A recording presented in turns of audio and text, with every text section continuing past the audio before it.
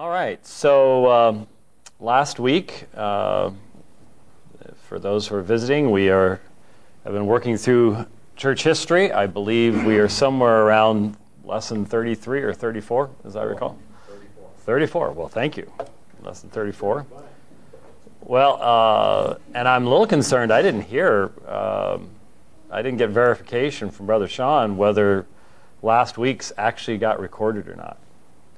So that would be a hole in the black hole of church history, all due to whether we did or did not get it recorded last week. I don't know, but he was gone, so things happened, I guess. And I know last week we covered some of the rest of the Christological controversies after the Council of Nicaea and started into early church theories on the subject of the Atonement. And if you will recall, since I'm not sure whether that got uploaded or not, at least we can make the Atonement section complete. I had introduced you to a book, The Development of Christian Doctrine by Louis Berkhoff, and I had given you a quotation from Berkhoff. I'll go ahead and repeat that just to refresh the memory or to just get us going along those lines. Were we able to find last week's? No. Oh, okay. Well, for those wanting the whole section of church history, we missed the Council of Chalcedon and Christological controversies after that. That's a shame. I should have double recorded on my iPad, and I did not. And so I apologize for that, but there's not much we can do about it because we can't exactly go back and fix that. So my apologies. Maybe that's covered. I know it was covered under the old church history section. Maybe we can put a link in or something, or find that old. I know I still have the recordings of the old stuff. Really, really bad audio recordings from the 1990s. On church history. Maybe we can track that down, but my apologies for that. Quoting from Louis Berkhoff, Irenaeus, and I remember Irenaeus, we're talking about the end of the 2nd century, who stands midway between the East and the West, agrees with the apologists, Justin and others, in contemplating man as enslaved by the powers of darkness and looks upon redemption partly as deliverance from the power of Satan, though he does not look upon it as a satisfaction due to Satan. His idea is rather that the death of Christ satisfied the justice of God and thus liberates man. At the same time, and this is very important, he gives prominence to the recapitulation theory. Now, since I have my cool markers here now, recapitulation theory. That's a big one. The recapitulation theory. The idea that Christ recapitulates in himself all the stages of human life and all the experiences of these stages, including those which belong to our state as sinners. By his incarnation in human life, he thus reverses the course on which Adam, by his sins, started humanity, and thus becomes a new leaven in the life of mankind. He communicates immortality to those who are united to him by faith and effects an ethical transformation in their lives, and by his obedience compensates for the disobedience of Adam. And evidently Tertullian pretty much follows this line as well. Now, the idea of recapitulation is central to Irenaeus' arguments against the Gnostics. Remember, he wrote a number of books against the Gnostics toward the end of the 2nd century. And it was in that context that I mentioned to you that if this is going to be the case, if Jesus is going to recapitulate various aspects of man's life and his own life, he couldn't have lived only like 33.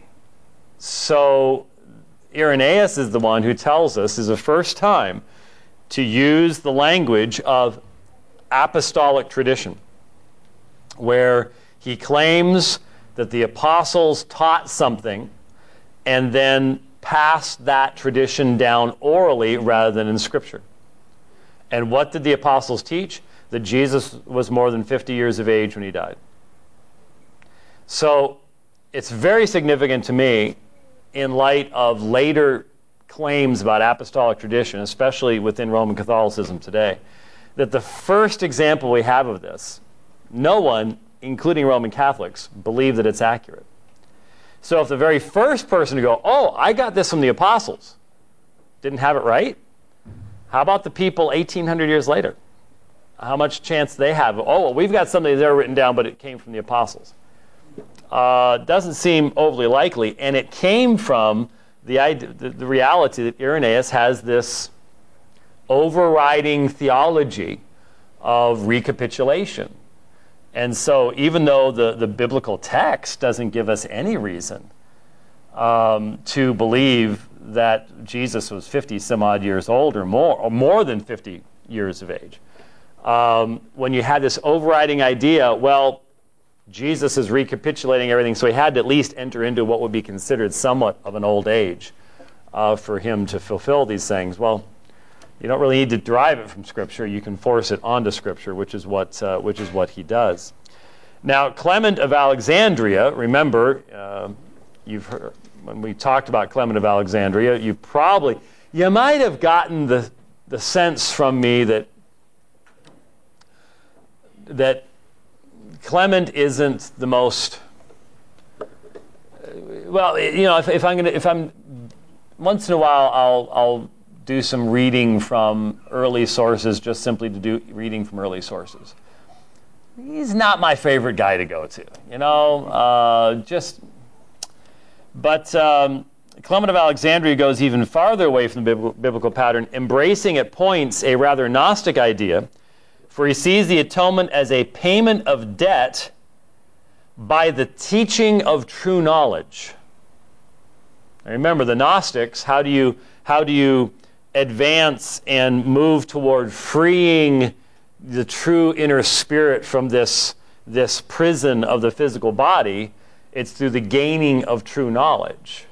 And so Clement, when he doesn't have a real biblical theology, but he's still fighting forms of Gnosticism, gives in at points and sort of borrows categories from them.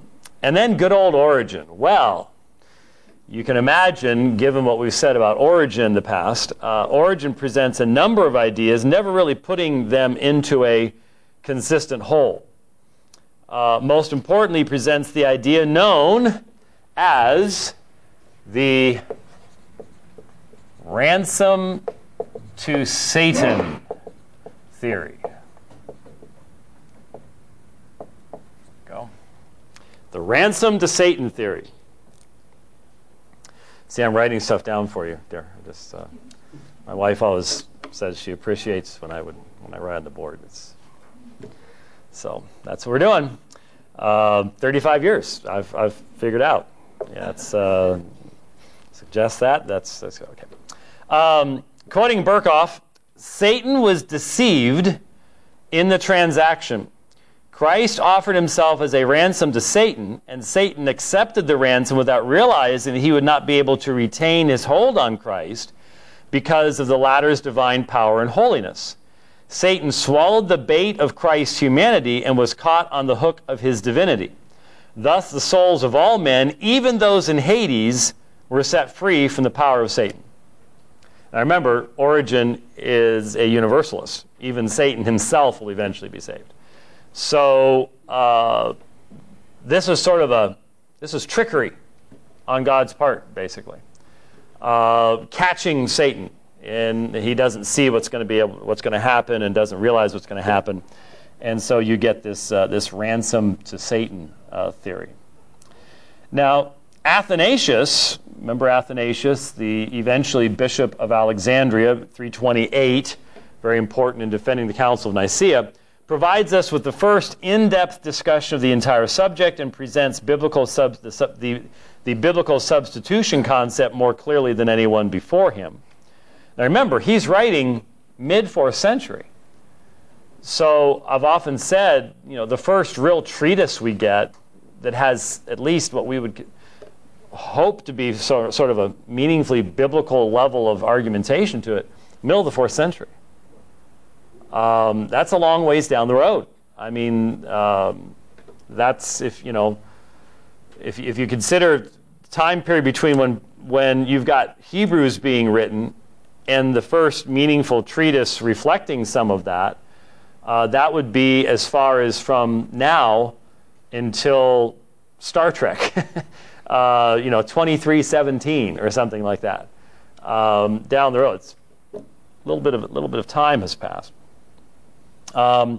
But he also presents, and I think this is important to cover, Athanasius also presents something called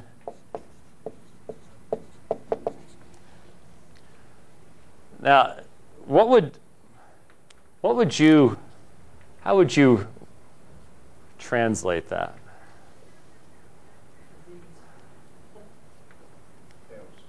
Theosis. That's sort of hard to. Yeah. It's. I know what the concept is. I'm not sure exactly how you'd translate it, though. I don't know how you say it. It's godliness. Like God. Yeah. Theosis is. Well, Athanasius gives us sort of the earliest version of it, and then it's going to grow after that, and it becomes very important in Eastern Orthodoxy. It really doesn't end up having much of a place in Western theology, but some people have made a connection between this and what famous Reformed writer? Let me see if anyone's tracking with me, if you're all just sort of going, I'll just write it down and we'll worry about it later type of thing. Anybody know who I'm referring to? No one? You can make the argument. So Theosis, Athanasius, it becomes very important in Eastern Orthodoxy. And then sort of maybe, I think there's some element to this if you read it carefully within the proper parameters and stuff like that. But if you've done much reading in a very, very well-known American theologian,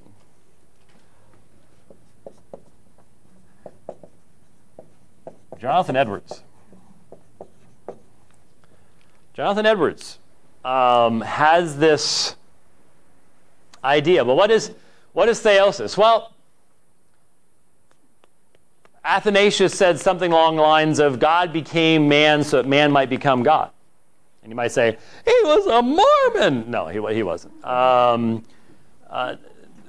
one in the ancient church, no one in the modern church was, by talking about theosis, denying monotheism. You weren't going into monism, the idea that all is God and God is all, or anything like that. The idea is that what takes place in union with Christ, in light of him being the God-man, is more than anything Adam ever would have experienced if Adam hadn't fallen. And so there is a transformation and change of the very nature of the creature in union with Christ. Not that that person ever becomes deity or is absorbed into God or anything like that. But there is in the, they focus, of course, upon the term that's found in Scripture of glorification. And so what does glorification mean? There is a participation, well, we'll use Peter's terms, a participation in the divine nature. The creature doesn't cease to be a creature because the creature came into existence at a point in time. So something that's basic to the very nature of God, eternality, can never be attributed to the creature. But still, there is something more than because of union with Christ, because of union with the God-man, there's something more than anything Adam ever would have experienced if he had remained in an innocent state.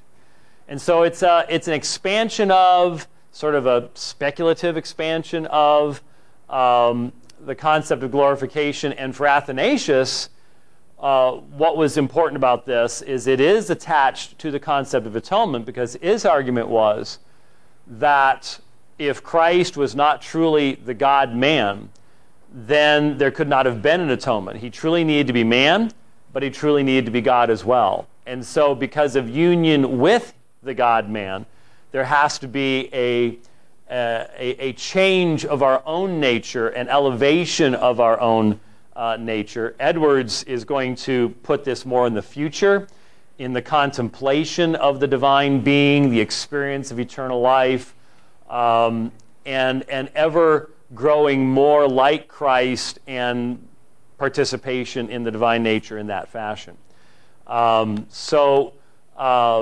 When you hear theosis, the Mormons do like to use this. They try to say, see, here's evidence of what we believed. That's a real misuse, because Athanasius and those that followed him in the East certainly never ever denied monotheism. They never ever denied there are only three divine persons, any of those types of things, which of course Mormonism does. So the idea that this is the same thing, but how balanced is this when you look at it from the New Testament perspective? I mean, you do have phrases such as partaking of the divine nature, being made like unto the Son of God, etc., etc. What does exactly that mean? When is it? Is it something that's solely future? If we're looking at glorification, what's the now and the not yet aspect of these things? We've been seated in the heavenly places in Christ, yes, but we still exist upon this earth, and you have all those things going on. So theosis comes out in Athanasius's materials, and it's good to, I think, know that it's there so you don't get blindsided by it, because generally it's not explained in an overly balanced fashion, and that can be a bit of a problem. So after Athanasius, then in the middle of the 4th century, then Augustine comes along, writing at the end of that same century and the beginning of the 5th, so around the year 400. He provides us what might be called an orthodox summary, de-emphasizing those elements in earlier writings that are the most unbiblical, and emphasizing the Pauline concepts of justification, substitution, and forgiveness. But even at that point, Augustine, again, Augustine does not have an in-depth handle on the Greek language. He's primarily reading the scriptures in the Latin. And as a result, there are weaknesses in, for example, his understanding of what justification means, what the dikaiao, dikaiosune word grouping means in the original languages.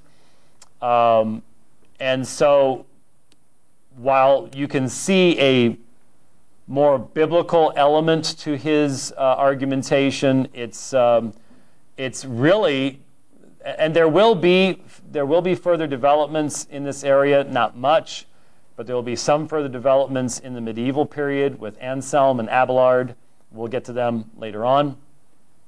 But there's no question that the most biblically based, textually based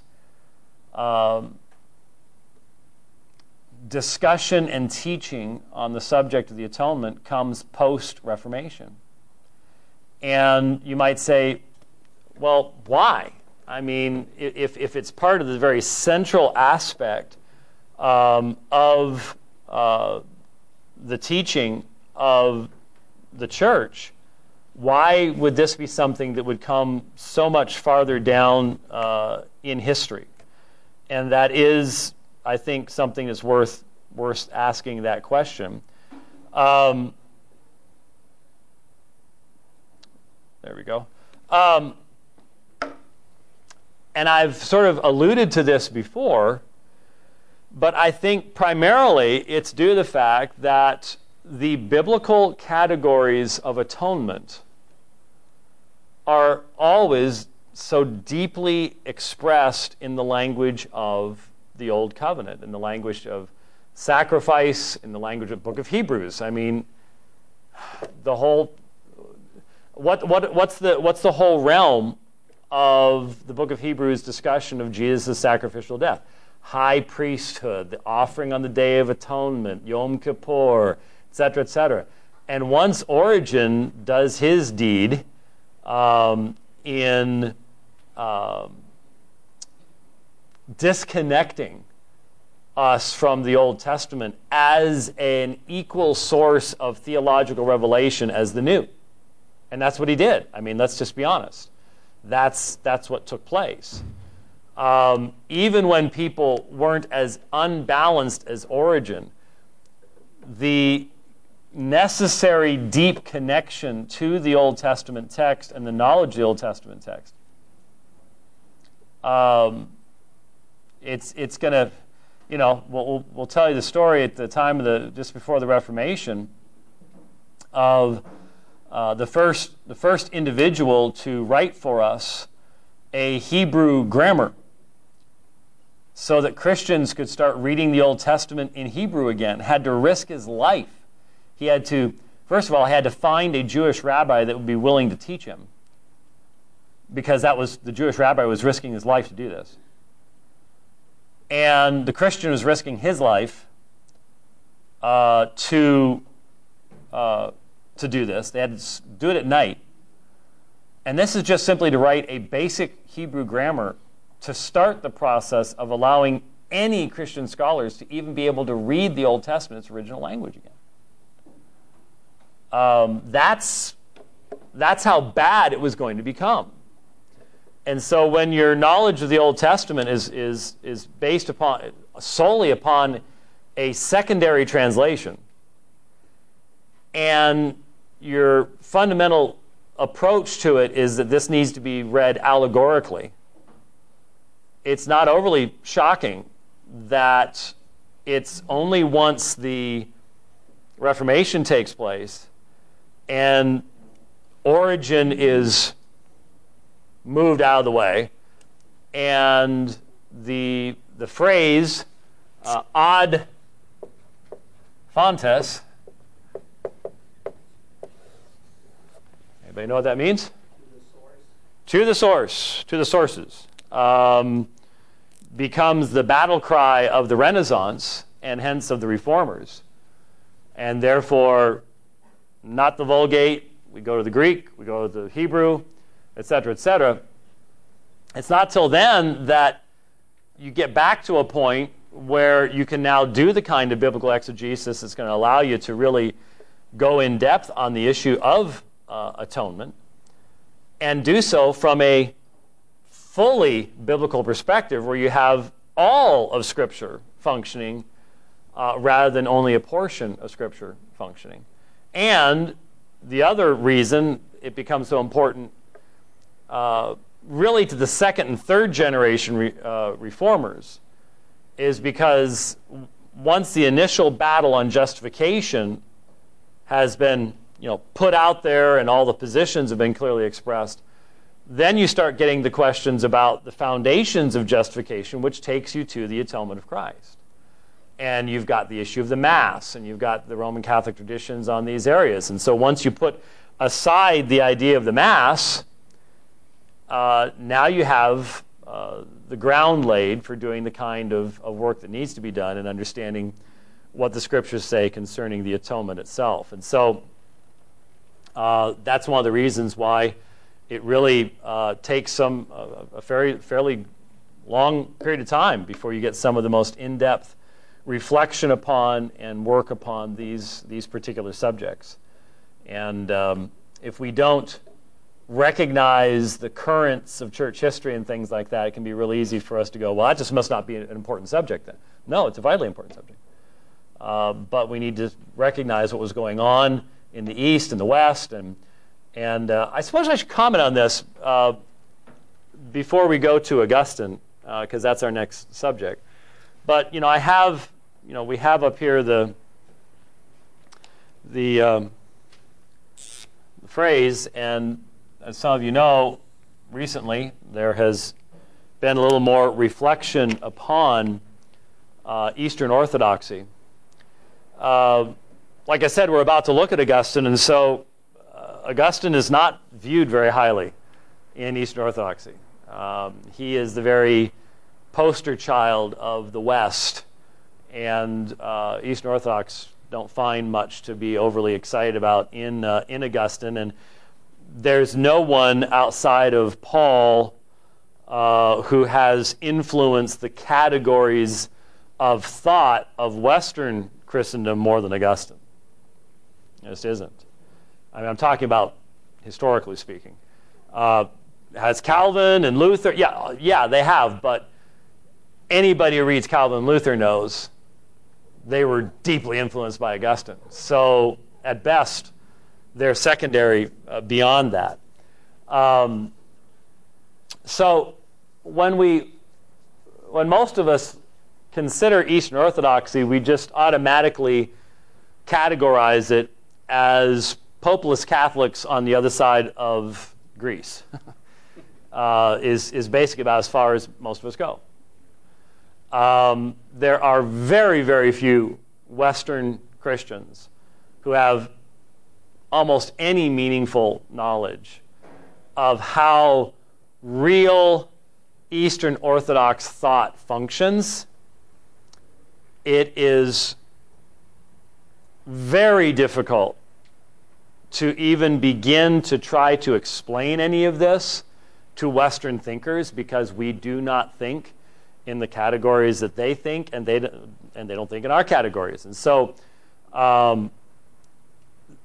they look at us as, well, the funny thing is the Eastern Orthodox would look at us as popeless Catholics too. We're just rebels against the Bishop of Rome. But when they look at what we argue about, they would say, you're all just the same coin, just one side, the other side, and you're a different coinage than we are. They don't get why we ask the questions that we ask. Well, what do you believe about justification? Do you believe in the imputation of the righteousness of Christ? And they're just like, we want, when we debate with Roman Catholicism, we can go to certain documents.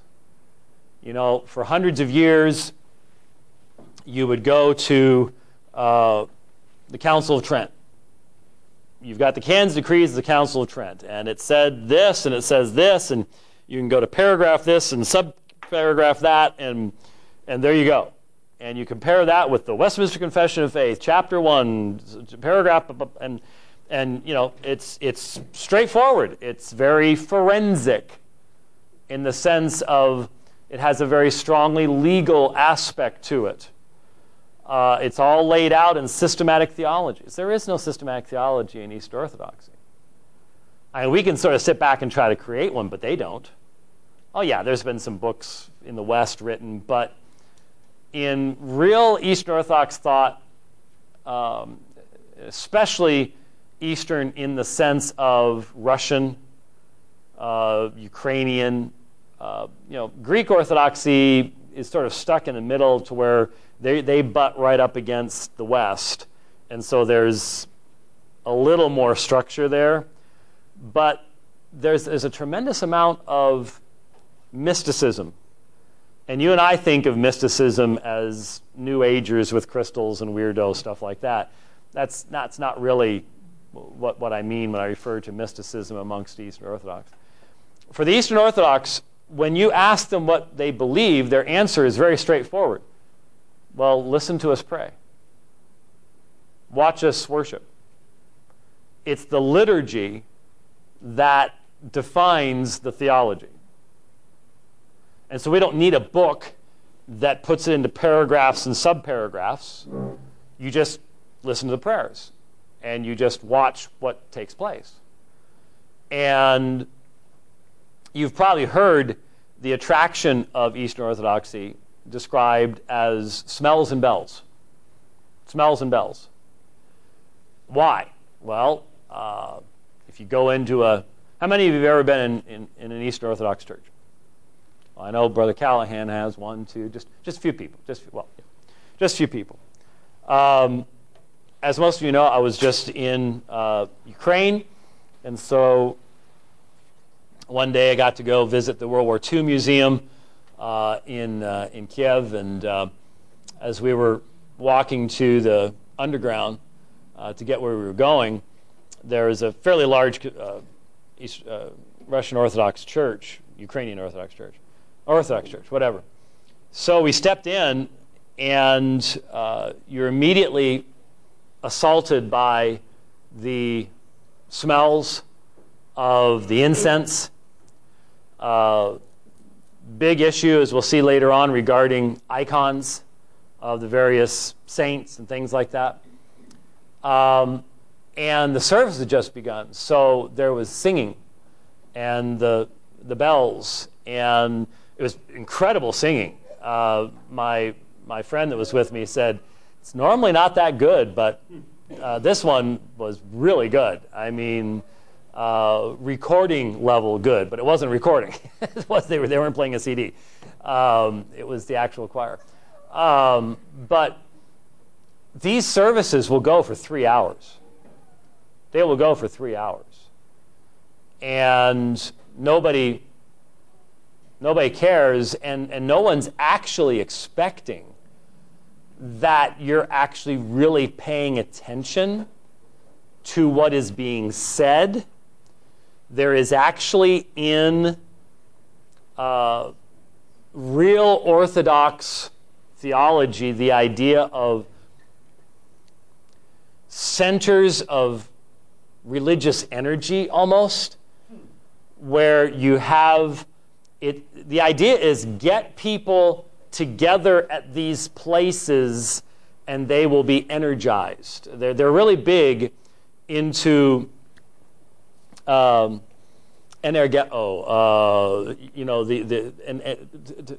the words that we translate work, but they would say it's not really work, it's energy. It's power. When the church gathers, there is power in the gathering and in the location and in the liturgy. And it's not so much communication of divine truths. From their perspective, that's just dry academic forensics. It's the idea of participation, theosis. There's a strong de-emphasis upon any concept of original sin at all. There really isn't any idea of total depravity in that sense. And it's interesting, therefore, that in Eastern Orthodoxy, the emphasis is upon the incarnation, not the crucifixion. If you look at Western Christianity, there's not much emphasis upon the incarnation. I mean, Christmas is sort of a modern thing, but strong emphasis upon crucifixion. But in Eastern Orthodoxy, much stronger emphasis upon incarnation and less emphasis upon crucifixion. Because of this theosis idea, participation, energy, that kind of thing.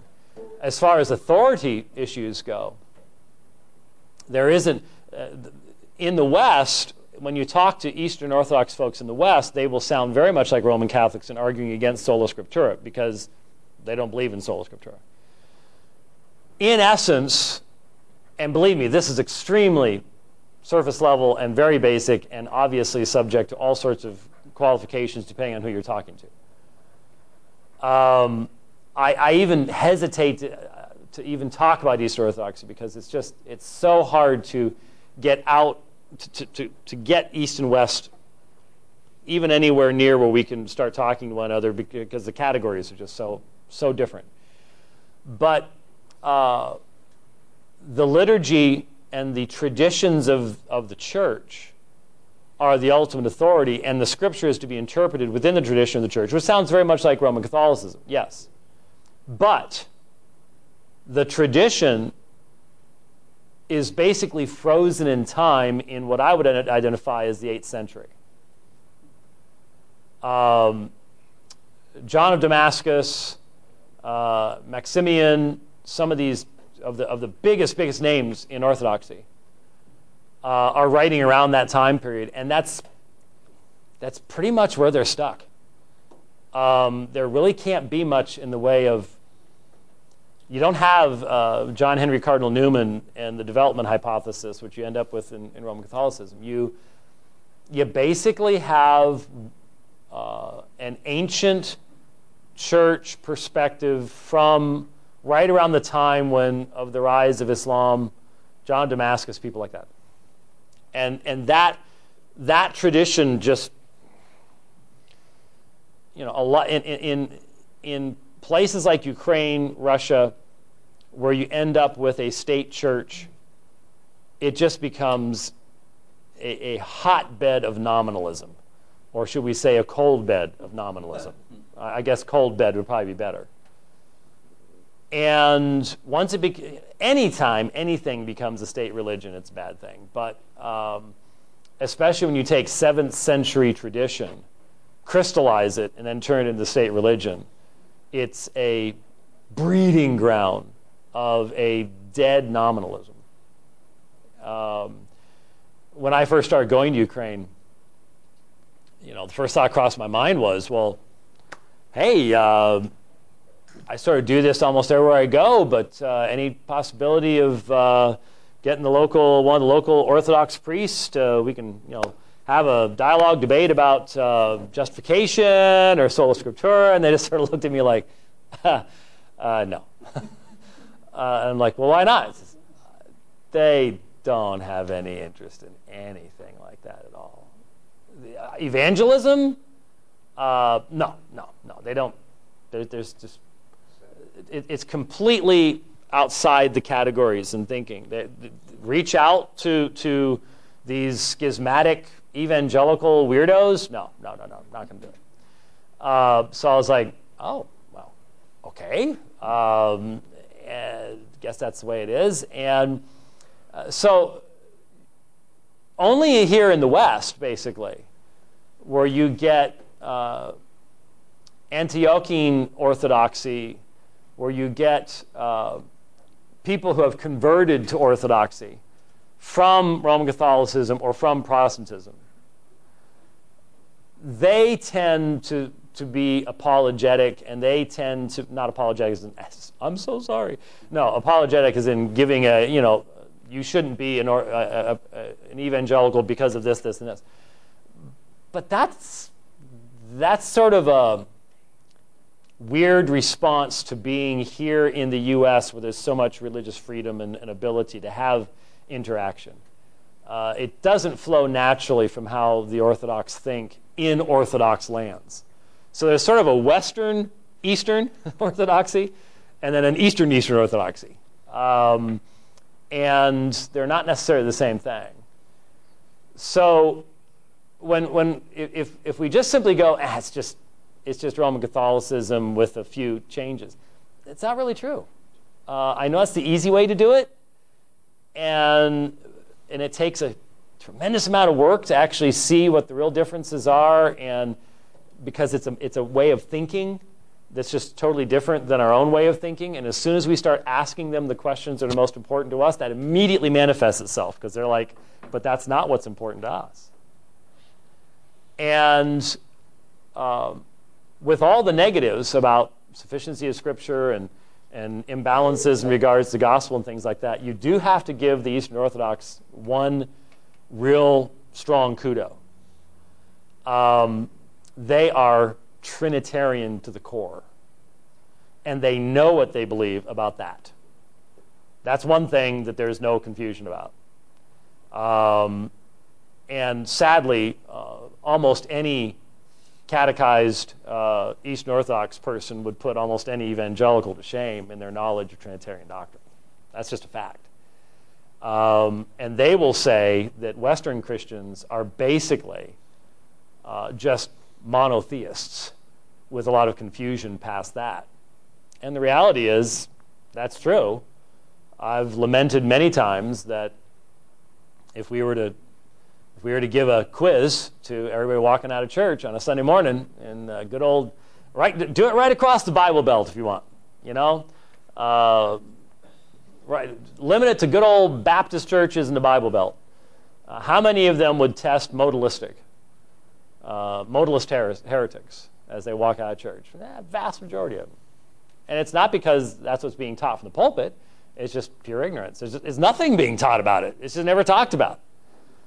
It is part and parcel of everything in Eastern Orthodoxy. So at least on one level, you got to chapeau. At least they've got that right, but that doesn't excuse everything else.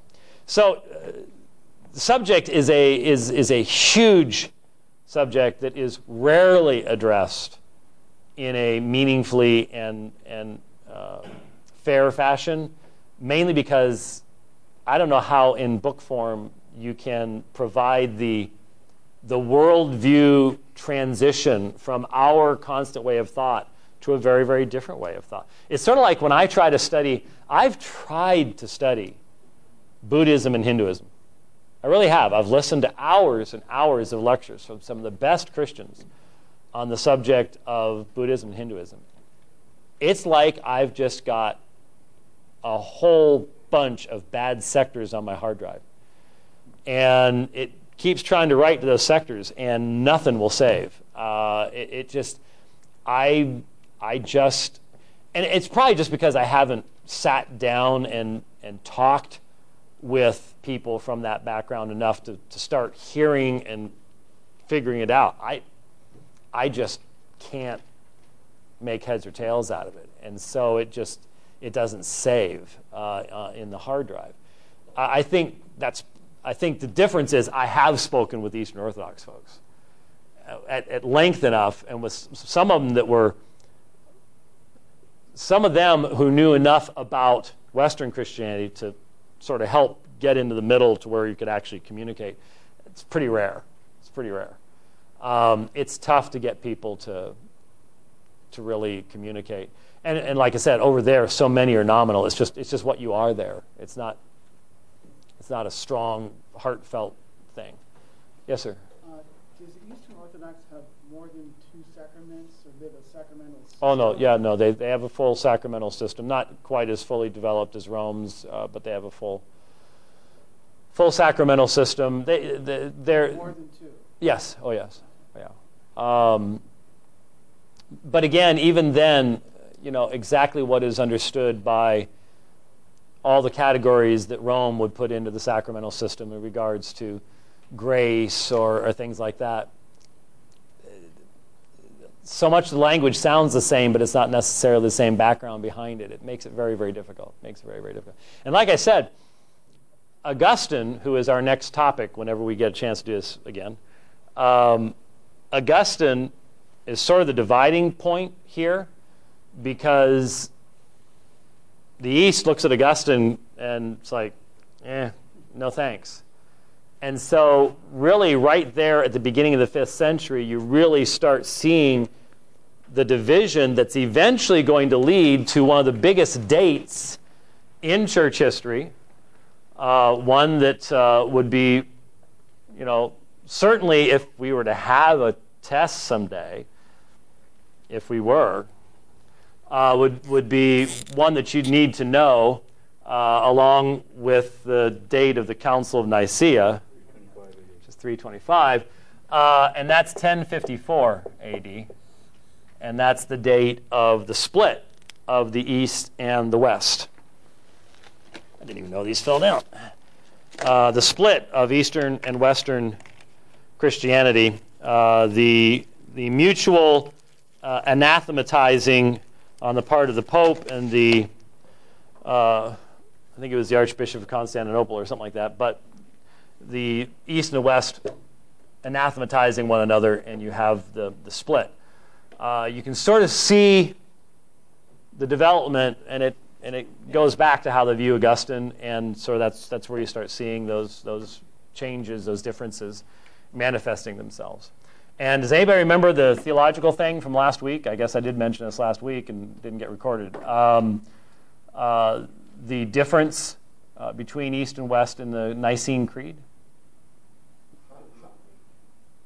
The filioque clause, right, where the East... I'm sorry? How do you say that word?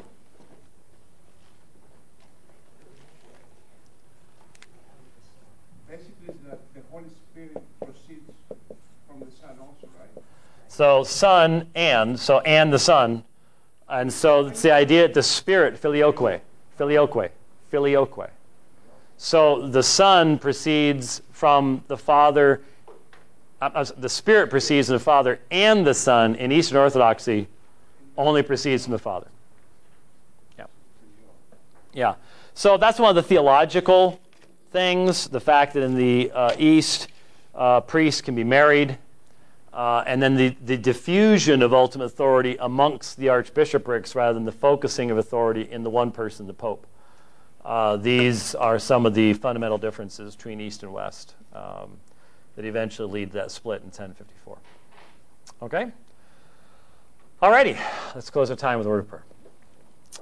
Father, once again, thank you for this freedom that we have to look back and to remember what you have done in the past. May we always be thankful that you have been building your church, and may we use this time to have the opportunity to look at ourselves and to pray, Lord, that we will be faithful to the calling you've given to us in your word. Be with us now as we go into worship. May you be honored and magnified, we pray in Christ's name. Amen.